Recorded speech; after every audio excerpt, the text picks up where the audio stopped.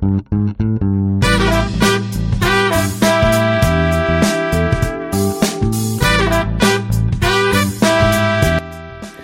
and hello, watch fans, and welcome to another edition of Fratello on Air. Today we are hosting the show in Dresden from my cozy little office, and I'm on the line with Alon Ben-Joseph from Ace Jewelers in Amsterdam. Hello, Alon. How are you? Hi, good to hear you, Rob. It's great to be on the show. Thank you so much for the honor. I'm very excited to do this. Yeah, me too. And I'm glad that we finally managed to connect. We had a few connection problems for the first time trying to mix together 4G with German internet provision, which is never the best, but we are connected and good to go. And we have a few things to discuss today. About a week ago, was it, or 2 weeks now, we hooked up for the Ace List that you hosted, very kindly invited me to take part in.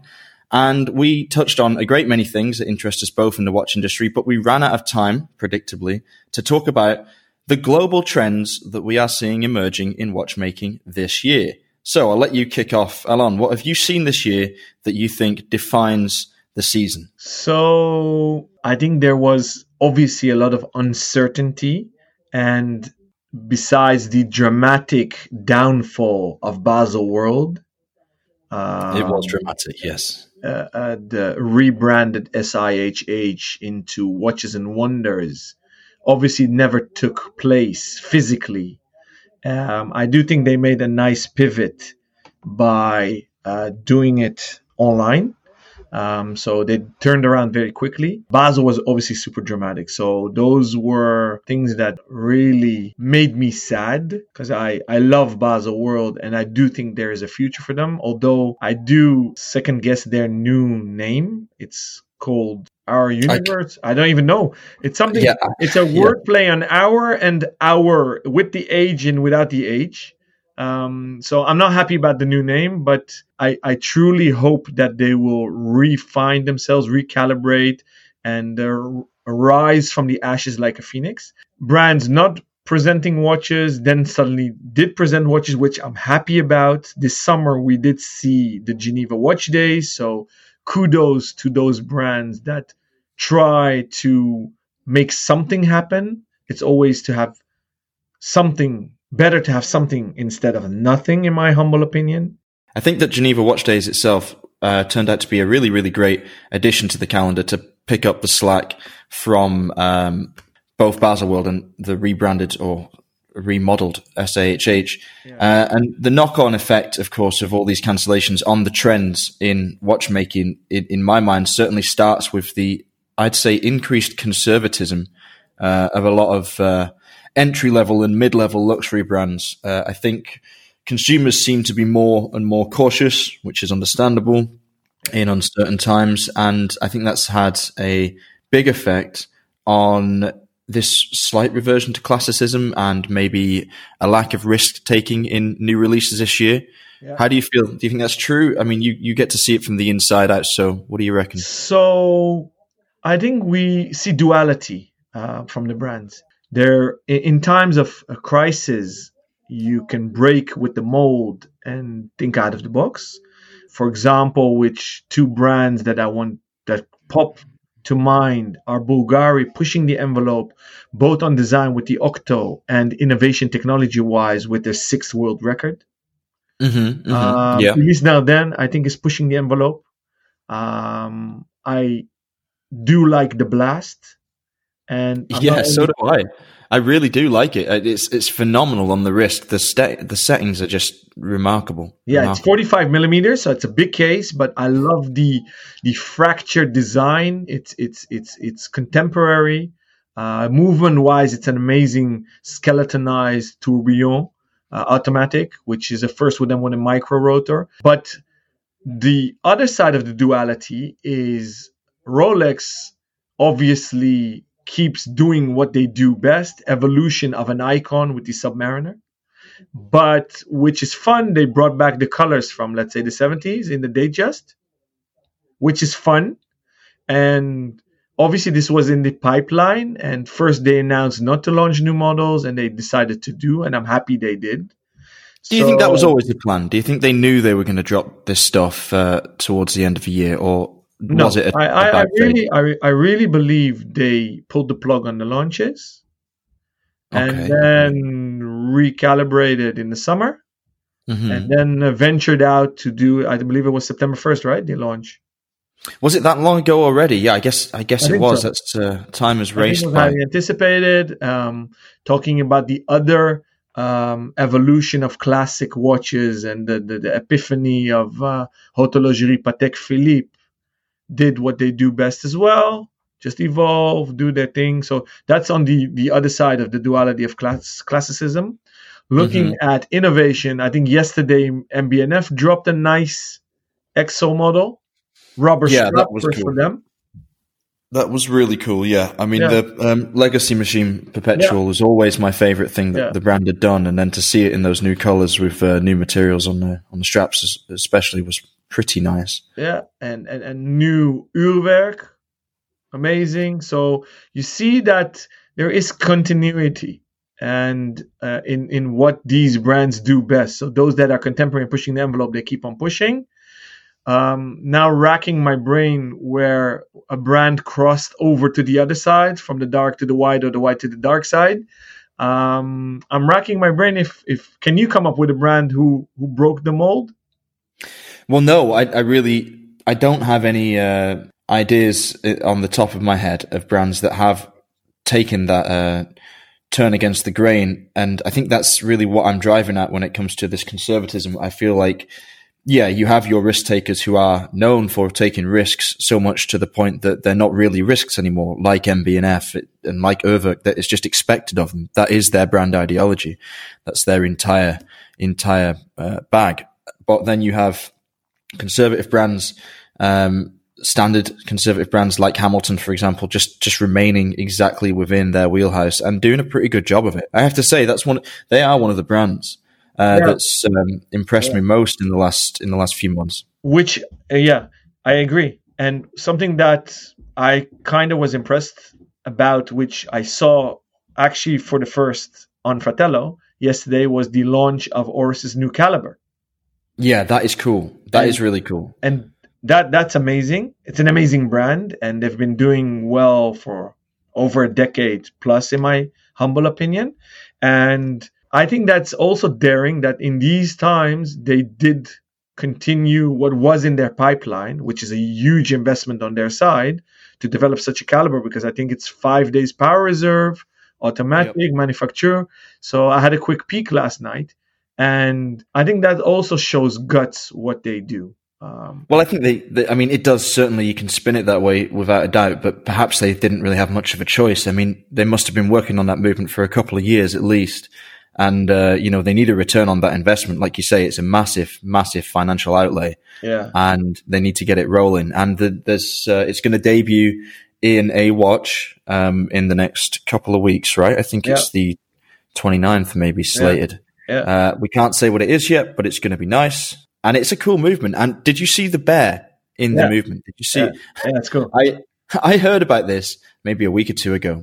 I said, "Oh, there's a bear in the movement. It's going to be based on a bear." And stupidly, I envisaged a kind of cartoon bear, like embossed Yeah, on the movement. like Honestly, like the Polo Ralph Lauren watch. right. And Oris have been quite, I don't know, adventurous, shall we say, or self-effacing with their comedic cartoon casebacks, especially Yeah, on the bronze Holstein edition, for yeah, example. It was yeah. just a teddy bear. And so it wasn't beyond the scope of imagination, in my opinion, that they might actually come out with a movement engraved with a teddy bear or debossed or embossed or whatever.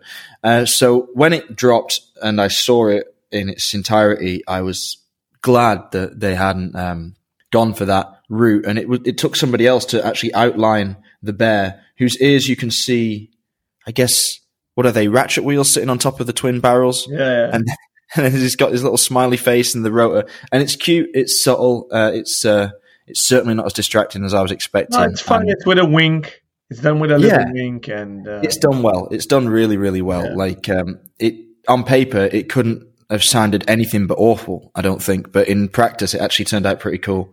Well, that's cool. That's cool, and it adds a bit of joy to watchmaking. Not to take yourself too serious. Yeah, it's a funny one, isn't it? Because some brands really can't take a joke at all and don't like to be joked about. Yeah. But it's nice to see brands who are still selling luxury products, in the multi-thousands. That's what it costs to buy an Oris, of course. Having a little bit of fun with it and really perhaps respecting their collectors a little bit more as, people with senses of humor. Yeah, I agree. Because their slogan, real watches for real people, and I don't know if they still use it because we don't currently retail Oris, but I still follow them and I have huge respect and passion for them, is they take their slogan very serious. It's not marketing jumbo. And what maybe our listeners don't know is that this bear is their mascot and they do a lot of charity with it. So yeah. I think he's a funny character. I find him a bit sinister, to be honest. I don't trust him entirely. He's too happy all the time.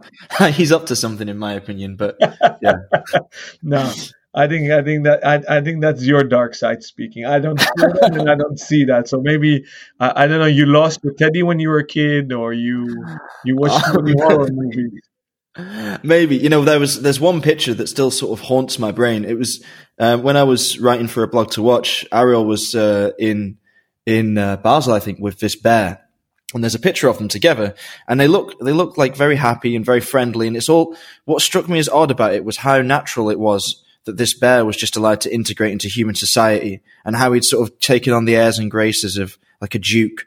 And he was just sort of marching around Baselworld as if he owned the place, and he was fraternizing with the world's most famous journalists as if it were nothing. I think that the bear, in my mind, he got too powerful for a mascot, and I feared that power in his hands because I don't know. I just think let's discuss bears. So Omega did bears with the Orbis collection. Oh yeah, you're right. Okay, and Waiko is a huge fan of Mr. Ralph Lauren and the brand, and they launched a collab with the Rake this week as well, I believe, with the Negroni in his hands, which I found was funny. And, I found it funny. I found it cool. It's not my type of watch. I found the price very steep. I didn't check what caliber the movement was, but I do think it's awesome that Ralph Lauren honored one of his biggest fans, Waiko, which is our buddy, to do this, and especially in these times, not to take yourself so serious, and that's why I think it's cool. Yeah, I mean, it's on the one hand nice to see brands doing that, but perhaps not as surprising as it seems on the surface that they've taken a teddy bear route in this case. Teddy bears have got a strange history of luxury themselves. I used to work for Bremont in Henley-on-Thames, and there is a teddy bear shop in the centre of Henley, which is apparently very famous amongst teddy bear enthusiasts, which I shouldn't, considering we're watch enthusiasts, and that's equally as niche a hobby, I think probably shouldn't say it so sardonically, but these teddy bears were super expensive. They were like hundreds and hundreds of pounds, thousands even for slightly larger ones than you might expect. And they're all handmade, and I dread to think where the fur or hair came from, but some rare mountain goat that had been hunted for 37 days and nights by a specially trained goat herder or something along those lines. And these things were works of art in themselves. That's called Vicuna, by the way, Rob. It's called what? Vicuna. Oh, really? Well, I learn something new every day. King of Cashmere's. Is that what it is? Okay. I don't know if the teddy bears use that, but I think that's the goat you're referring to. It's a Vicuna goat. Interesting. Okay, well, it could well be. They were something quite special. They were beyond my understanding as a passing lover of teddy bears, which passed when I was a child mostly. But there you go. Some people love teddy bears, and whenever there's that kind of passion for something, a niche industry will spring up around it to provide the very best example thereof. So when I see teddy bears, although I find it a bit odd on occasion that they're aligned with watches or luxury or XYZ, there is a huge market for them. Although I do think they're terrifying. I think it's just weird. So, Rob, I really think we're losing listeners right now. We're going too deep. But I think you've created an excellent bridge here for the fact that I have two little kids and they love teddies. So I'm rekindling with my old childhood memories. And my favorite cuddle wasn't a teddy, but it was a Snoopy doll that my great aunt from Brazil brought me as a little kid. Wow. So I was very young. I couldn't read comics yet. And that was my first introduction to Schultz's iconic designs. So therefore, I love speedy watches. I was always obsessed with the Race to the Moon, obviously with Omega. So that's why I love speedy watches so much. So for me, a Snoopy is amazing because it's a triangle of affection and passion. Should we talk a bit about the third Snoopy Omega launched last week, which I think you guys also covered by storm. I think you guys got some sneak peeks and you showed one of the first wrist shots. Should we talk about that? Because I think there is a lot of love because we've been overloaded by requests and our waiting list is humongous. But there are also a lot of haters out there. Yeah. Firstly, what a remarkable segue from teddy bears right back to relevance. Thanks for that. I need to get you back on the show as soon as possible to save me from myself. 100%. Let's talk about Snoopy. We were lucky to get a sneak peek. RJ himself saw the watch about a month ago, and he didn't take any pictures. He obeyed the request of Omega, so he had to relay to us what we were to expect before we actually saw it in person. A few of us put orders in directly, regardless of cost, which wasn't, of course, confirmed until the day itself. But one thing we noticed, and one thing I would like your opinion on before we talk about the watch itself, is this understanding amongst some readers, commenters, watch fans, that this watch, because it's not limited, will immediately be available in retailers all over the world at a massive discount. 30% over the counter is what people are quoting. Now, I think that sounds ridiculous, but as a retailer, tell me, is it? Okay, so what we need to get up front, it's not a limited. In the sense that Omega is not numbering it number 1 out of 1,000, number 2 out of 1,000, or what you see now, a lot of marketing gimmick is that brands write one of, which I don't really like, but okay. Within Omega, we need to understand they make absolute limited editions, like we just discussed, X out of Y. Then they have numbered editions, like the first Omega in space, the FOIS. So you know that is going to run out one day or they're going to stop production. Then they launch special editions. The first one that everybody expected to be limited is the titanium Seamaster 300 diver on mesh or NATO. No date. The new Bond. So that is very confusing because, and that's what we try to explain consumers, they launched a limited edition like they always do, which is a No Time to Die. That's the one with the gun barrel, right, on the dial? Yep, yeah. Stainless steel, bit of a gold accents. Then they dropped this bomb on us of this titanium with a broad arrow on it. So not broad arrow hands. It has the broad arrow RAF logo on the dial, which hasn't been, I believe, on an Omega watch ever since the order by RAF. Not since the 1942, I believe. Yep. So that's very special. They linked it to 007 because it only says 007 on the engraved loop holder on the NATO strap, and it has, I believe, on the clasp of the Milanese mesh titanium strap bracelet. Now, on the case back, there is no engraving of 007 or James Bond or whatsoever. It is a tribute to the RAF issued watches back in the day, because every soldier, pilot, or army employee that got issued a watch, it's actually not theirs, right? So it has a registration number on it. So that is what is engraved on the case back. So that watch is a special edition. That watch has a waiting list as well. Very long per definition because there's a lot of requests. But due to COVID and the lockdowns in Switzerland, all factories stopped producing, and then they went back on half speed, half capacity, 3/4 capacity. So there are huge delays. Now, RJ explained on the Ace List video session I did with him as well. He explained the delays on the 321.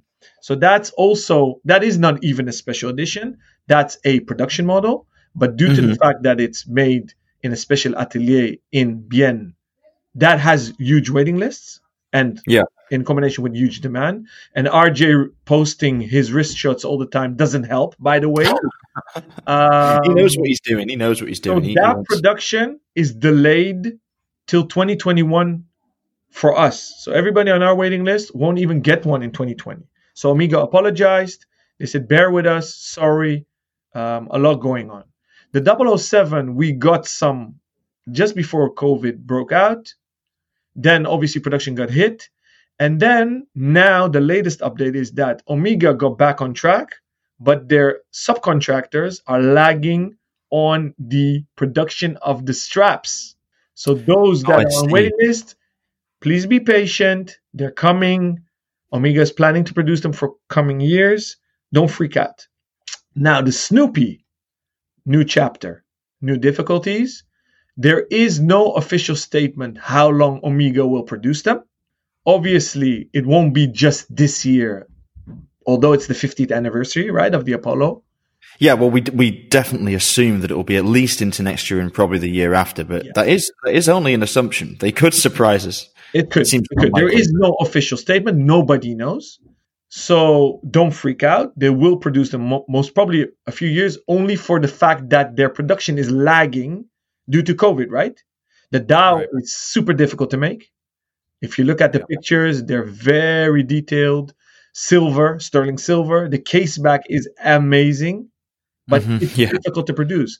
And that explains the steep price, because there's a lot of complaints about that, but it's worth every penny. What a lot of people don't understand, it's not the 1864 caliber, it's the 3864 caliber.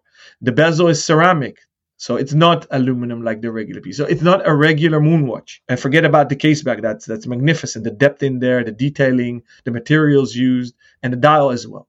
So yeah, the level of quality control that one has to go into to get those case backs passed is remarkable. Exactly. That little tiny module and all the dust that could pick up underneath for different levels. And what surprises me is that they didn't give the caliber a special designation, because I mean that's really a caliber modification to some degree. There has to be something else. It's not just hands on the back of a watch, and it is really, really cool. Do you think it's better than just an open case back?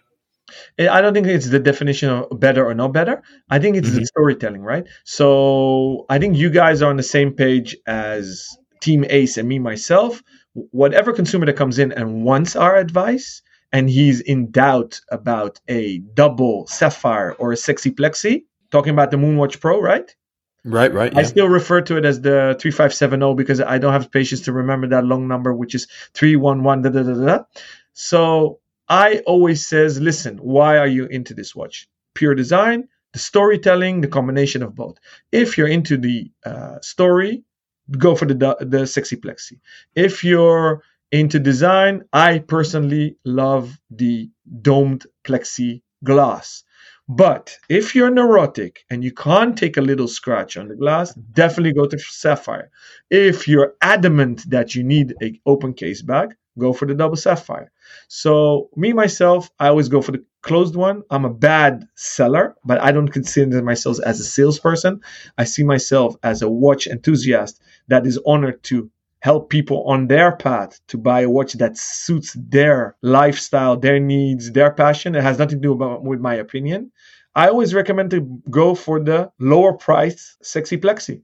So it's about storytelling. So for this Snoopy, I'm super happy it's closed. Yeah, I mean, it's the most open closed case back you're ever going to find in your life, right? I mean, that's something that you really very rarely see. I do quite enjoy it when brands put functional complications on a movement. I remember some nice power reserve indicators on a couple of Panerais that I lusted after a few years back. That's pretty cool. It's a strange one. Some people don't see the point of it, but I quite like the added functionality without busying the dial unnecessarily. No, me too. I love it. Power reserves on the case back, or even, I mean, Patek with tourbillons on the back, right? So, sure. Yeah, Ferdinand Berthaud released a beautiful one, another beautiful hidden tourbillon in Geneva Watch Days. Great stuff, really. And this is something completely different because, you know, the impetus here is to take the watch off and to show everybody the animation on the back. So to finish up this topic, we have a huge problem. The waiting list is enormous. We always treat everyone who contacts us or visits us the way we want to be treated. So we're passionate, we're respectful, I think we're friendly and we want to have fun. So we're happy when somebody comes in that wants to have fun as well. We always work this way with waiting lists. We have a waiting list that is, if you do a little down payment, that's just a token of goodwill that you're really down for it and you're confirming it. We don't take huge amounts. That secures your position on the waiting list, which is run by us chronologically by date. We don't care how friendly you are, how nice you are, how long we know you. Definitely, we don't care how much you buy from us. If you're a first-time buyer or you're buying 45 years since we exist, we work by date. First come, first serve. Then we have a additional backup waiting list for those that don't want to do a down payment but want to be informed.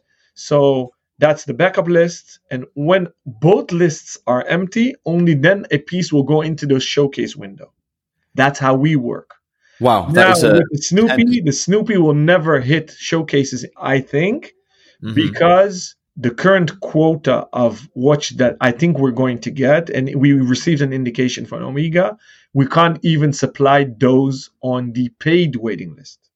Wow. So that comment of 30, I don't even understand because I have no idea who gives these discounts, and definitely not on Omegas. But that's maybe a discussion for another time. So no. So if you're procrastinating because you want to obtain a Snoopy and not at retail, I say don't wait. Call your AD, get yourself on the list, and be happy you don't need to pay above list price. That's I think this idea that simply because it's not limited overlooks the fact that there are not infinite numbers of these watches being produced, nor would that be possible. I mean, when we talk about a limited and people say, a 2,000 piece limited is not limited, there's too many pieces of it. And then you appreciate, well, actually, that's only like a day or 2 days production from Omega annually. That is actually quite a limited watch. Can I jump in, Rob? Yeah. I find it such a non-discussion. Although, it's again duality here. With our Ace X Nomos collabs, we try to keep the numbers as low as possible. So on one hand, I agree with this comment about keeping limited as low as possible. Now, on topic of Omega, that suddenly models that usually were limited are not limited anymore. So people call Omega sellouts. I totally don't agree. I'm super happy that they're doing it. I'm not talking about as an authorized Omega retailer. I'm saying this as a collector. You know why? They can make more collectors happy. And if you're really truly passionate about a watch or that particular watch, you don't really care if it's limited or not. I mean, it's an additional fun thing, but if you're in love with that watch, you're happy to be able to obtain it, because I'm not happy about what's going on in the market with these extreme surpluses on waiting list models in the second-hand market. No. So that's not something that I'm happy about. And I'm talking about as a collector, me, myself. Now, what I wanted to say about Omega, so being a sellout, I don't believe it. And knowing Ashliman, the CEO, and his amazing team, that's not the way they think. They have a long-term strategy. They are watch enthusiasts themselves. What people don't know, but Ashliman has been almost his full career at Omega. He has literally red blood running through his veins, but I'm talking about Omega Red. And what I wanted to say, Rob, it's a non-discussion. Why are people attacking Omega? I mean, Rolex has never made a limited edition, right? Right. So why does anybody complain at Rolex when they buy Rolexes? Those things have a waiting list. So for me, in that sense, it's not a fair criticism. Well, I wasn't so much criticizing it personally. Not you. I mean, I'm talking about the watch fam. Hashtag watch fam. Yeah. But my point, really, what I was driving towards is that even though this watch isn't limited to a specific number or numbered, or specifically has any production limitations on the movement itself, like the 321 does, it's still a relatively limited object. And, it's not being produced tens of thousands of times at all. It's too hard a watch to make. So even though it doesn't have any of these official limitations, to think that it will just be readily available it seemed a nonsense before, but you're waiting. Yeah, but in defense of consumers, of buyers, like collectors like us, it was a bit confusing because on the official launch day, Omega themselves wrote on their own website, available from October 2020. So that was a bit confusing, right? Right, So yeah. in defense of the collecting community, it was a bit confusing, and there isn't clear-cut communication about when, what, who will receive them. So in defense of the collecting community, it is a bit confusing, also for us as retailers, okay? Because I find it annoying that I can't manage expectations of people buying from us. Yeah, that is Me tough. telling a consumer who calls us, hey, can I be on the waiting list? We say, sure, but I have to tell them, most probably you're not going to get one, but I'm taking your down payment, which is basically an asshole move. And I'm not happy to be in that position as a retailer because I don't want to be treated like that. So we say that in the utmost respect, on a friendly tone, because we want to manage expectations.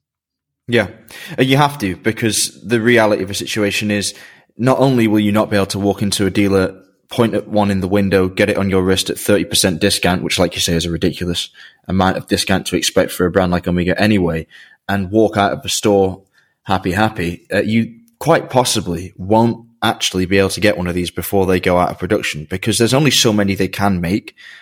Like you say, there's all these extraneous things coming in now with production delays and factories being closed and third-party suppliers dropping off the edge of the earth, which makes it all the harder. So what I do want to say, and this is a tip for all the listeners that I assume are all watch enthusiasts like we are. If you want to obtain one, Omega is very fair. They treat all their ADs like their children. Obviously, their own boutiques are their preferred children, but let's take that out of the equation. They treat us multi-brand ADs equally. They try to spread their love. They're not giving one guy triple the quantity of another guy. So if you want to obtain one, go to your local AD, because definitely during these times, it's hashtag support your local business, right? But I assume all my colleagues in the world deal with this like we do, in a respectful, open communication way of saying, hey, I think I can get one. I can't get one. We're not playing tricks on you with waiting lists. And no, you don't need to buy another product for the same value to obtain this one. All these rubbish moves, I'm really against. So whatever colleague is doing that, shame on you. Call them, see who doesn't have it, and try to obtain one if you're really passionate about the product. If you're buying it to flip it, not my style, but hey. Ooh, yeah, we don't like that. We don't like flippers. And this is a watch that really does deserve to be enjoyed and worn. Yeah, it's enjoyed. It's not a commodity. Guys, have fun. Life is short. Enjoy this artisanal work on your wrist. Yeah, well, that's where I really do struggle, because I ordered one and I wanted a Snoopy for years. I loved the 2000 and was it 15 one? Yeah, I believe so. Yeah, it must have been. Yeah, 2015 edition. I thought that was gorgeous. I was devastated to not have a chance of getting one of those on my wrist. Same here, by the way. Just so you know, I remember. People think that I have first dibs on all the limited editions. The irony of life is I'm on waiting lists in our own business for several models, but I always put myself at the bottom of the list because I want to respect my customers, right? And I want watches to be seen in the wild. I'm definitely not hoarding them. And all the watches I personally buy, I wear. That is true. I can attest to that. I've seen many, many different ones that you've added to your collection on your wrist over the years. But neither of us ended up with that 2015 model. And had I got my hands on one, I think I definitely would have worn it, because I really just loved it on the wrist. I thought it was a really crisp and nice style, and I adored the lume. Yeah. This time around, I think that off the wrist, this watch is absolutely stellar. And I really like the sterling silver dial. I like the material. I wear a lot of sterling silver rings as well, so it's a nice, warm, slightly off silver color that I love. But this one, I'm less inclined to actually wear it, to be quite honest. And I've never bought a watch that I don't wear. I'm not sure. Strangely, that animated case back for me kind of turns it into more of like a boxed curiosity that I would get out and look at, rather than something that I feel quite so comfortable strapping onto my wrist. And I guess it's completely ridiculous, because it kind of is, mate. Yeah, I know. I'm acknowledging. I'm opening this box of worms because I'm acknowledging how strange a feeling that I have towards this watch, that I said, yeah, I'll take one. Even before I'd seen it, I said, I'll take one, whatever it is, if we get the chance to get one. I can't let another one of these Snoopies pass me by. I was a little bit disappointed it wasn't limited, to be honest, for some reason. I don't know if it really makes sense when I'm self-critical of myself, but I thought at the time, that's a bit of a shame that your previous ones were limited and there was such a furore around getting them out to customers, and this one is going to be on everybody's wrist. Of course, now I appreciate that's completely ridiculous, and I'm very lucky to have my name near the top of a waiting list somewhere in the world, and I'm sure that it will be delivered by the end of the year.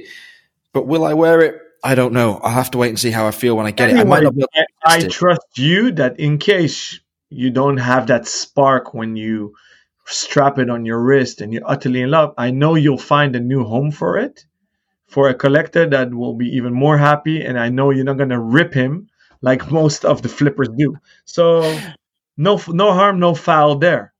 No, but you see, I don't think I'll sell it. I have no qualms about owning it and enjoying it. I'm just not sure I will wear it all the time. It's a bizarre feeling.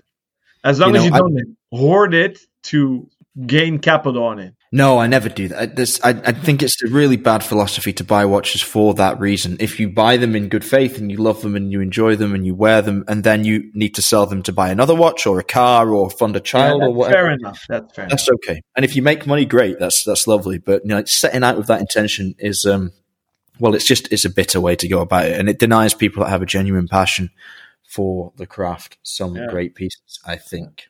Yeah, I agree.